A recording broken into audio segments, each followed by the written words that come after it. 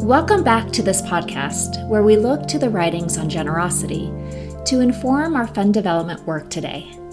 As you know, this podcast is not a podcast to discuss the latest fundraising techniques. Instead, we look to the writings, ancient to modern and from all cultures, to learn from the value of generosity. This podcast seeks that deeper wisdom of being a person in the beautiful space where generosity occurs. Each week, we take 5 minutes to reflect on a quote and 1 or 2 coaching questions to ground you for the week to come. Don't forget, subscribe to this weekly podcast in your favorite podcast app. This week, I have been reading reflections on generosity from various world religions and science. One insight comes from Buddhism in how we show up in the spaces where we work. This week, I am reading a quote from the Dhammapada. The quote begins, "Oh, let us live in joy, in love among those who hate. Among those who hate, let us live in love. Oh, let us live in joy, in health, amongst those who are ill. Among those who are ill, let us live in health. Oh, let us live in joy, in peace amongst those who struggle. Among those who struggle, let us live in peace. Oh, let us live in joy, although having nothing. In joy, let us live like spirits of light." The quote ends.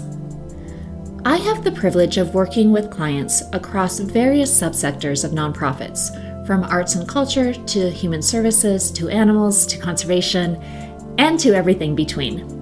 My first reaction is always, "You get to do what? And raise money for that? Your mission is so amazing."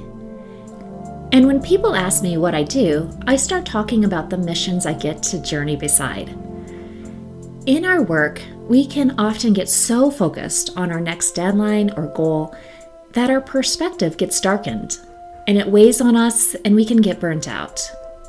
Yet, when we stop and view the greater horizon of our work, we are bringing love, health, peace, and joy to our communities. We are living love of arts and culture, or of place, or of history. We are living health for our clients, our communities, for people in our care. We are living peace for those in conflict, or for those finally finding safety. We are living joy in the abundance of generosity so that donors can come alongside and find that same joy. Let's reflect on 2 questions this week. When was the last time you stepped back to view the greater horizon of the mission you serve? Is it time to step back again and live in the love, health, peace, and joy to see what you get to fundraise for? Think now of donors.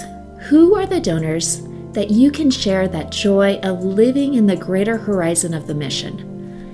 Not to ask, not to cultivate, not to steward, but to simply have a conversation of joy with them.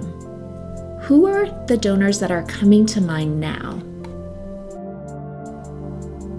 To explore fundraising coaching, visit servingnonprofits.com. I will see you next week.